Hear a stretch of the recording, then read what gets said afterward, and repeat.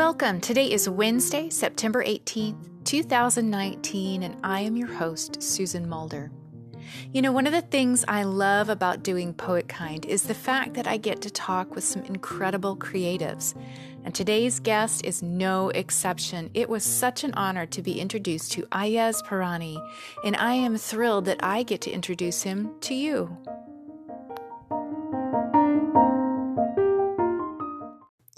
Ayaz is a poet and has just released his second book, Kabir's Jacket Has 1,000 Pockets, and I have to say I really loved this book. Ayaz, welcome. I'm so happy to have you here on Poetkind. Well, thank you for inviting me. It's a pleasure to be here. I'm an admirer. Thank you. You're very kind.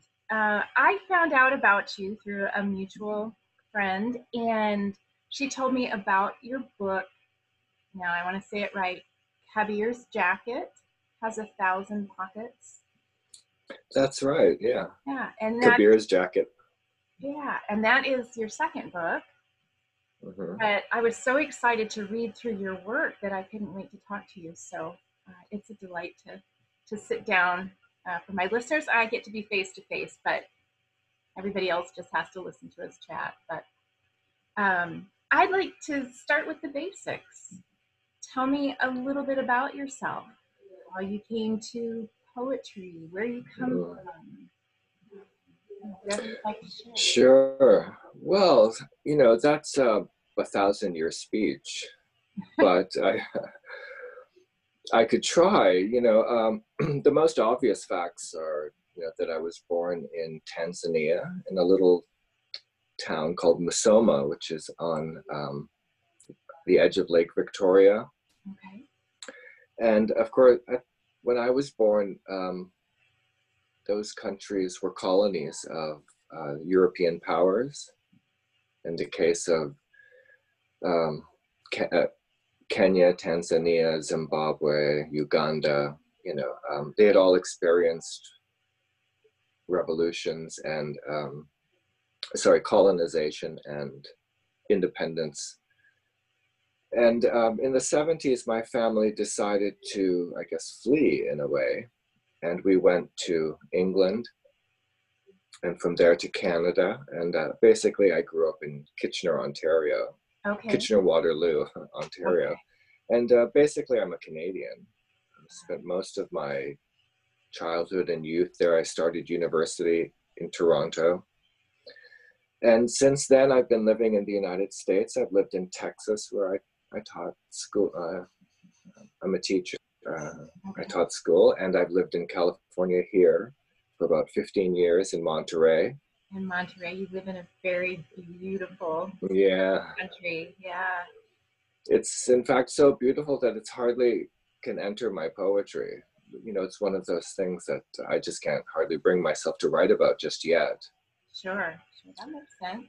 Yeah, I guess I've been writing most of my life, and I always thought of myself perhaps as being a poet or wanting to be a writer since I was a kid.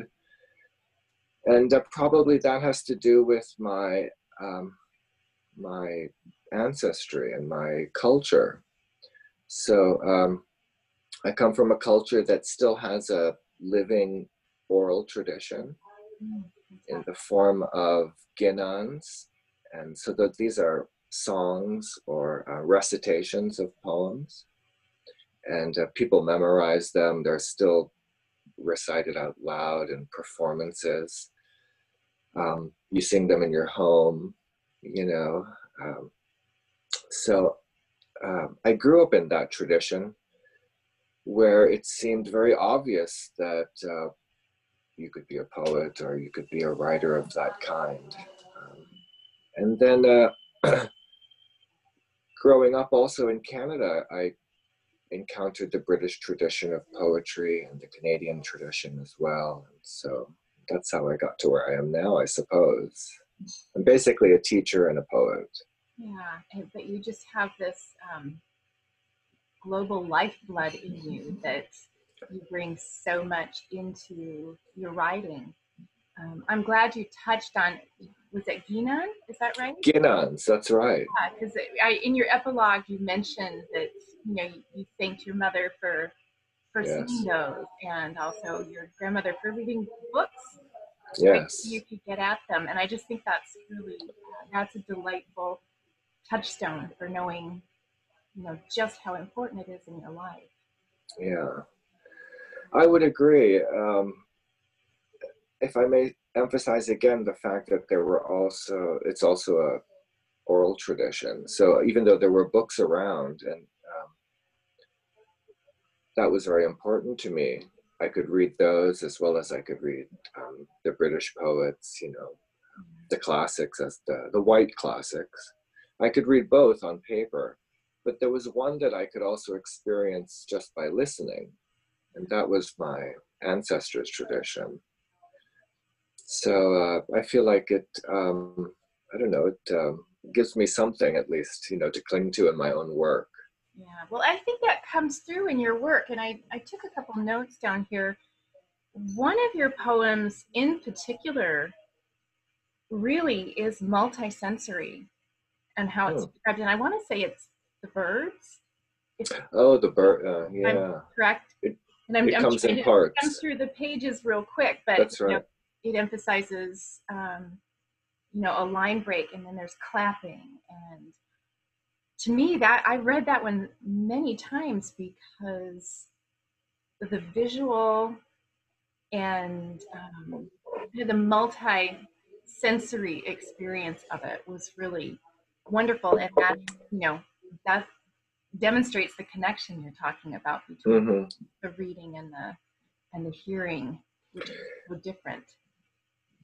Yes, I wouldn't want to put too fine a point on it or make it too political or anything like that, but there certainly is an important difference between the emphasis on the written word in the West and the emphasis on oral speech, I think, in the East. It's very common, for example, in Pakistan and India and East Africa, when you go to people's homes, for people to just naturally recite a poem, one or two lines, just a couplet even, and then people will, on the spot, tell you whether it's good or not. Oh, how wonderful! They'll make a sound like va or some other sound to let you know that was good. And then it might even go around the room so that by the end of the evening, everyone has offered a couplet, or half the room has offered a couplet. Some better than others, some more comical, rather than serious. So I just, I think that is something that I'm trying to go for, even though of course, I'm working on the written page. Well, what a beautiful situation just described, and what there's an intimacy, and I think with the oral tradition, there's such disconnect between the page and the reader, and then an additional disconnect between the writer, because I might read something entirely different. I bring my complete ethos to it, and I might not interpret it or discover it the same way the writer intended. And so that oral tradition is powerful. Now of course that disconnect that you're talking about is of course one of the pleasures of reading books where you don't meet the author or know anything about the author, also because it creates, like, you have to do a lot of work yourself, and it creates a kind of special relationship between you and the book and the author. And of course, in the West, I think we might fetishize that a little bit and kind of romanticize that disconnect and the pleasure of the disconnect. But in the oral tradition, as you were saying, you're right there. Often the poet is right there, and you actually have to say whether you liked it or not at the moment, Yeah. The other thing I would add to that is that in the emphasis on the written word, it also has a lot to do with a bit of selfishness or proprietariness. These are my words; they're on the page. I've copyrighted them. I'm the one who's produced them. It's a bit I don't know what the word is. On the other hand, in oral traditions, it's quite common and expected that you would recite a line or two from someone else. It's not quite as selfish. It would be impossible not to quote Kabir that evening, or Ghalib, or Hafiz, or Rumi, or it would just, they're quoting each other. Just as an example, one of the most famous translations of Kabir are the 100 Poems of Kabir by Rabindranath Tagore, a kind of turn of the century poet, translated Kabir. As it turns out, I think almost all of those poems, none of those poems are actually Kabir. Scholarship has shown that none of them are authentically Kabir. But of course, it doesn't matter. That's part of the oral tradition, is that everyone is reciting other people's works, and it's perfectly reasonable to do that. It's expected to do that. You're honoring them. But I think it would be a little strained and difficult to try to do that in Western settings, where you go to a reading and someone comes up on the podium and they read their work. You might read it at home, but it would be both rude and unexpected to borrow. That's not how it is elsewhere. You're supposed to borrow. It's a communal experience. It is. Opposed to one of self-ownership. Yes. Now, both are important, of course. I'm not trying to say one is better than the other. Both have been fetishized in their own communities, and both have their problems. But you can clearly see that there are beauties in both. Yeah. And I feel like I'm trying to access both of those worlds. Yeah. Well, I think in some of these writings, I don't know, I was very transported. And because you'd introduced other elements to it, it was a layer of curiosity that I had in your writing that I hadn't experienced maybe in reading somebody else's. Because then I would recognize that you maybe used a different line somewhere else, and I'd be flipping back through trying to find, okay, what does he say there, and going back and forth. And I appreciated that. Often the experience of a book is, okay, I've read that, and I've read that. I've taken it in, I've eaten it, digested it, but I don't necessarily relate within it. So it was fun to have a different kind of experience with the book. So, I'm not sure whether I totally I'm on the same page, that I've figured out what you mean by that. But I do think that one of the things that we thought about in editing the book and preparing it was how much explanations I needed to offer for untranslated lines, or for references that might be outside of an American audience's, landscape. Things, whether they're geographic or the name Nakalunki, or so how much to include in all of that so that people could get as much out of it as possible. But then also feeling that the reader should do a certain amount of work on their own, and that some of the mystery would be beneficial. And in the end, not knowing all of the details might actually be useful for the reader. I think it enhanced my experience of the work, because I had to work for it. Yeah. And the other thing I thought you might have been suggesting was that you noticed that, it's kind of embarrassing actually, but you might have noticed that, I repeat myself in the book and I borrow my own lines. That's in not a different bad, parts of the book. Well, bad thing. yeah, although that, if I may say, in to be totally clear about it, is that, you know, that kind of stuff is, you know, I was asked to remove that kind of stuff, and the idea is that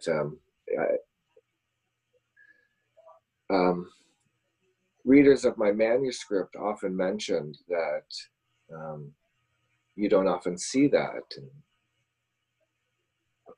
poetry published in North America, and it could be seen as redundant, or I don't know what the right word is. I'm so sorry. Oh, that's okay. But That's okay. but I was that, of course, actually was very important to me. I was trying to make sort of like a constellation of ideas, and in a lot of ways, I'm really only writing about a dozen poems, but I just keep writing them over and over again. And I never come to this feeling that the theme or the idea is finished. I can't think of any topic or any subject that I'm writing about where I say to myself, oh yeah, I did it. You know, that one's over with now. I can move on. It's never that way. I'm always sitting down to write the same poem I already wrote in a lot of ways. Well, it brings to mind, you know, somebody whose work is translated. Not every translator is going to translate it exactly the same way. So when you go back to your own work, you're bringing a whole new experience to it. So it's a retranslation, but it becomes its own. It becomes its own piece and can stand on its own once you have gone back to it. Am I getting anywhere close to? Yeah, I think you are. You know, I recently read a short interview with the Canadian poet Billy Ray Belcourt. He won the Griffin Prize last year, I think. And somebody asked him, like, what's so great about writing poems? Why do you write poetry? And he said, well, the good thing is that there's no end to the ways I can say the same thing.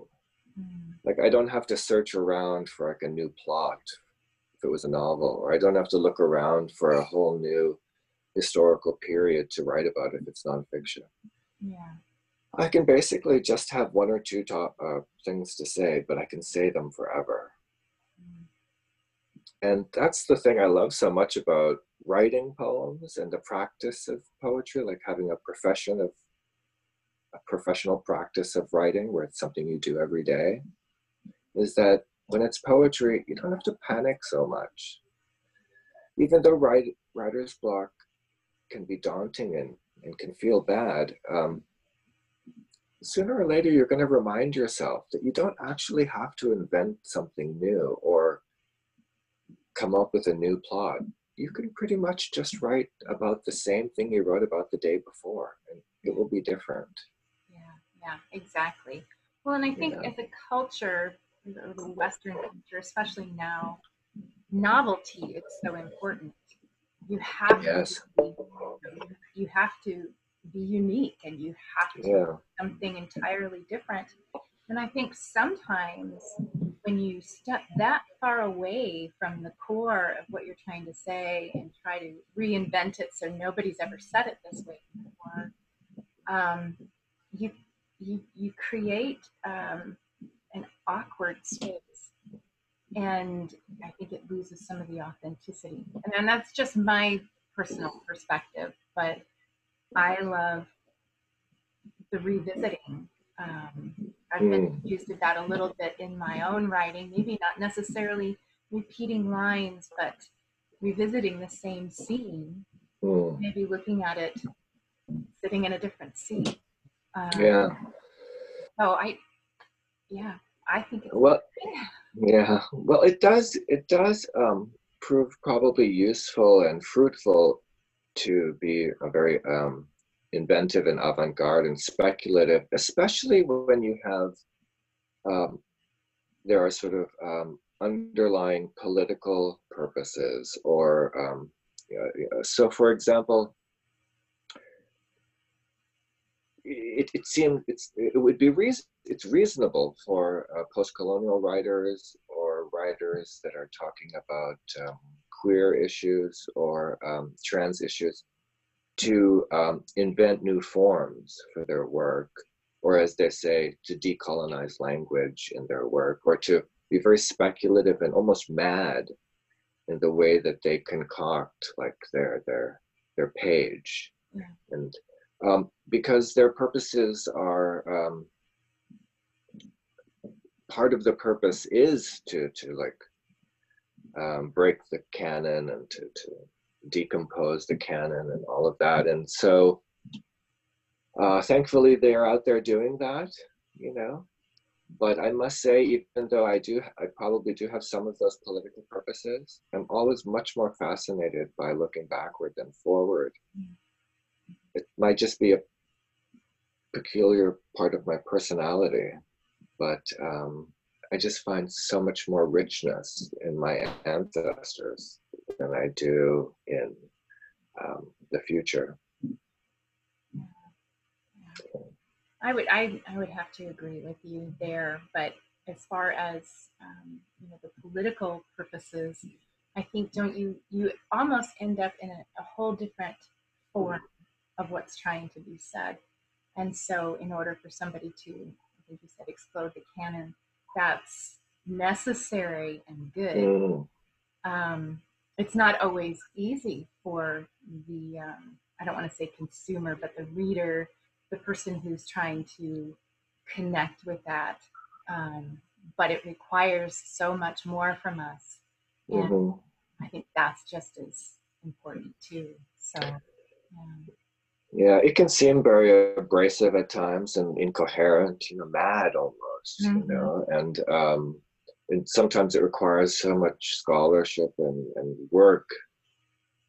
I'm thinking, for example, of another very fine First Nations Canadian poet, Jordan Abel, whose work at times is like impenetrable for me. But I'm so glad that he's doing that. And of course, the scholarship on his work is very important. And it's probably just because I'm not trying hard enough. Do you know what I mean? Yeah. But you know, it takes all kinds, thankfully. Yeah. Well, and his voice, I'm sure, speaks very deeply to the space it needs to be met. Yes. Well, he's lauded. He's one of the best. So clearly, yes. Yeah. So I feel like I need to be taking more notes when I talk to you. It's like, okay, I need to look up this person. So. Well, I don't mean to name drop, just to make it. Oh no, it's always clear. wonderful to hear the name of somebody else that, you know, I can explore, or my listeners can explore, and we might not have ever heard those names before. So.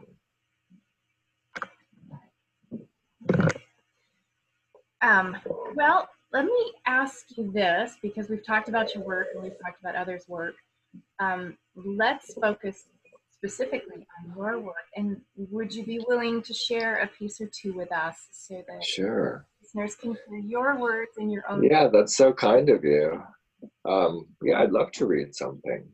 Yeah, well, feel free to pick what you'd like and share. Okay. I think there's such a gift for others to hear a poet recite their work in their own voice, because I think it adds just another layer of, it sounds lighthearted, but joy and understanding to it. So I appreciate your willingness to share.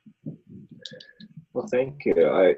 Let me read something from Kabir's Jacket Has 1,000 Pockets, if you don't mind. It's the first poem in the second section. It's called Anti-Martyr.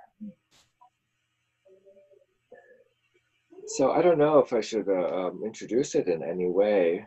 You can probably tell by the title that I'm trying to be contrarian.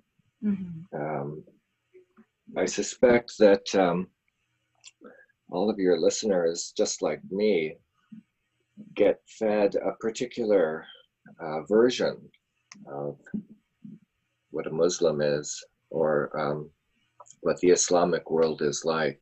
Right. And usually, of course, it's represented as almost entirely Arab, even though most Muslims are not Arabs. Okay. And almost always described as either from the two main spheres, the Persian sphere or the Arabic sphere, even though most Muslims are neither of the two. They're living in the rest of the world. Oh. And then, of course, in popular news and in the media, we often see the Muslim as the man in the street or the woman in the street filled with passion. Their voices are shrill and the blood is boiling and they're angry at something and they want to destroy something. And of course, most Muslims aren't like that at all. They're just regular people. Right. Right. So I suppose that's the origin of this poem, which is Anti-Martyr. Okay. Great. Well, whenever you're ready. Okay. I don't have to love my lashes to be a prophet among my people. You'll never see me on fire or at the moment of impact. My glories aren't blazes. I won't drink blood or eat brain. My people don't ask for my head to be put in the lion's mouth. They don't mind if I lie in gutters, since dust ignores me. None of them want to see me in pieces or remembered as a wisp of smoke.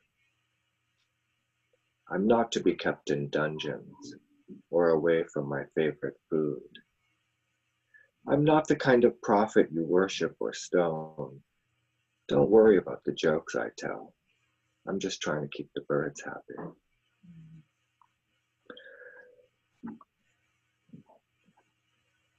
I do love hearing someone read work, and for me, it creates this experience where all my emotions and I even get physically involved. I mean, I just was having all these feelings listening to you, and what a gift! Thank you. I mean, speaking of redundant, I keep thanking you, but I I read it. I read it a few times when I was going through the book, but never quite the same way as you did. And yeah, it just changes how I get to enjoy it now because I will hear your voice in the future. Mm. Well, it's kind of you to say. I must say that when I read this poem, it's, I guess, like it's always in my set list. I almost always read it, but Okay. when I do read it in public, I read it much slower and I have more pauses in the lines. And I try to make it, I guess, as I don't know how to describe it, but you know, I like to have pauses so long that you can almost hear people squeak in their chairs at times. Do you know what I mean? Yeah. But I couldn't bring We're not myself to. comfortable with silence. Most Right. people are not comfortable with silence, and so the necessity of being quiet and still people start to fight against that. So probably a great tool when you read. I felt awkward about doing it now, of course, because people are just listening, so it wouldn't have that same sort of effect. But thank you. Yeah. Well, thank you very much for sharing that. So you're living in Monterey. Do you get out and do readings? Are there places that people can find you if they're out in that neck of the woods, which they're lucky if they get a chance to hear you? Yeah. Well, there are a few readings in Monterey. Most of the good old bookstores still have readings, like Bookshop Santa Cruz and Old Capitol Books in Monterey is a great old bookstore. You could spend all day in there. And they have readings. I think I'm reading there probably in November. I can't remember the exact date or anything like that. It's held by the Monterey Bay Poetry Consortium. It's like a reading series. And next month, actually, I'm reading in Toronto. Oh, at fantastic. at the Art Bar Poetry Reading Series. Okay. That's on October 15th, if anybody's out in TO. Yeah, get out there. Mm. Well, I'm going to tell everybody one more time about your book. It's Kabir's Jacket Has 1,000 Pockets, and it is by Mowenzi House. Is that correct? That's right. They're a Toronto publisher. They sort of are recognized as a publisher of writers of color. Okay. Yeah. We'll give them a little shout out. And then for those of my listeners out there who aren't familiar with you, share where we can find you online so they can learn more about your work and that sort of thing. Well, I have to say, if you don't mind my saying, after the Christchurch shooting, I had to get off of Facebook. So I can't connect with everyone that way, but I am on Instagram, even though I know it's owned by Facebook, but there's very little politics on Instagram. Yeah. I haven't encountered much hate at all. It's all just photos of cats, and stuff, stuff like that. Anyways, I'm on Instagram by my own name, Ayaz Pirani. And I have a website, but it sort of just floats out in space, and I have no idea what happened. It's just out there. And my books are available at all good bookstores. Yeah. And it would be, sorry. You want to tell us a little about your other book? Oh, yeah. I don't know if you've seen it. I have not. Happy You Are Here. Yeah, it's called Happy You Are Here. It's published by The Word Works. It came out in 2016. Okay. And, I don't know what to say about it now. All I've been thinking about is Kabir's Jacket for a year or two. Right. But, yeah. All right. Well, Happy You Are Here by Ayaz Pirani. And that's going to go on my want to read list, which is quite monumental. Sure. So, of course. Are the stacks on the floor that I get to see. So, but well, thank you very much for spending a few moments chatting with me and giving thanks for having me. Opportunity to get to know you. It has been a real pleasure. Well, hello to all your listeners. I'm a listener too. Thanks for inviting me. Thank you to Licia Morelli for connecting us. Yes. And thanks for letting me read a poem. Yeah, thank you. Well, and I hope you'll come back and do it again sometime. Sure. I really like that. Great. Thank you.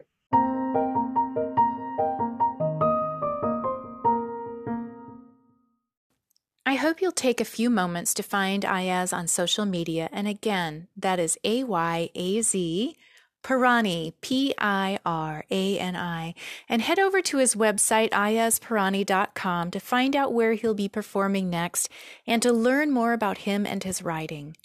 I also want to encourage you to find his book, Kabir's Jacket Has 1,000 Pockets, out now on Amazon and other book retailers. And remember, you can request your favorite titles at most small booksellers if it's not already on their shelves. So add this one to your bookshelf today.